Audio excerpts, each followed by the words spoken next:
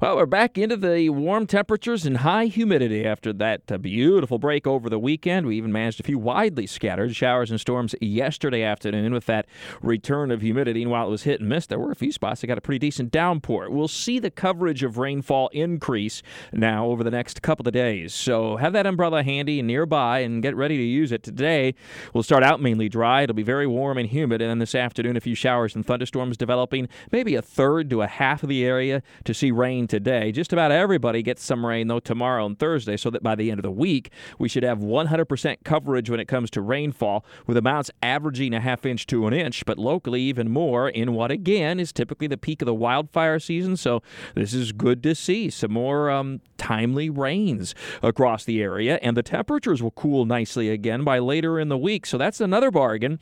We won't be as cool at night as we were over the weekend, but we still will see lower temperatures with lots of clouds, showers, winds coming in off the Atlantic. So it's mostly a function of the wind. That means the temperatures at night, while not all that cool, will be quite cool during the day. So we'll go from highs today almost to 90 degrees, mid-80s tomorrow, to temperatures that will struggle just to get into the 70s on Thursday, especially closer to the coast. And likewise on Friday, with still a few showers coming in off the Atlantic every once in a while. And we'll even start out the weekend with an east to northeasterly flow, so a brief shower or two closer to the coast, and very tolerable temperatures for this time of year, starting out the weekend by topping out only in the upper 70s to around 80 degrees. So really quite comfortable, all things considered, even though we're quite warm and humid now. It's not the kind of thing where summer is setting in yet, which is some good news. After all, we have had one tied record high temperature last week. We missed the record low Saturday morning by a mere degree, so we've had a lot of up and down and back and forth, but that's not bad this time of year when sometimes summer will already start to settle in.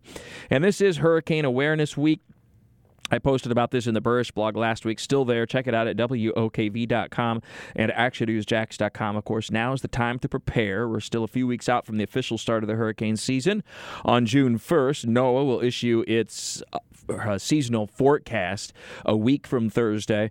We already had Colorado State University do so back in early April. We're likely to see somewhat at least similar numbers. In other words, an active season is expected. It always comes down to where they go and how big they are, however, but you should always be prepared.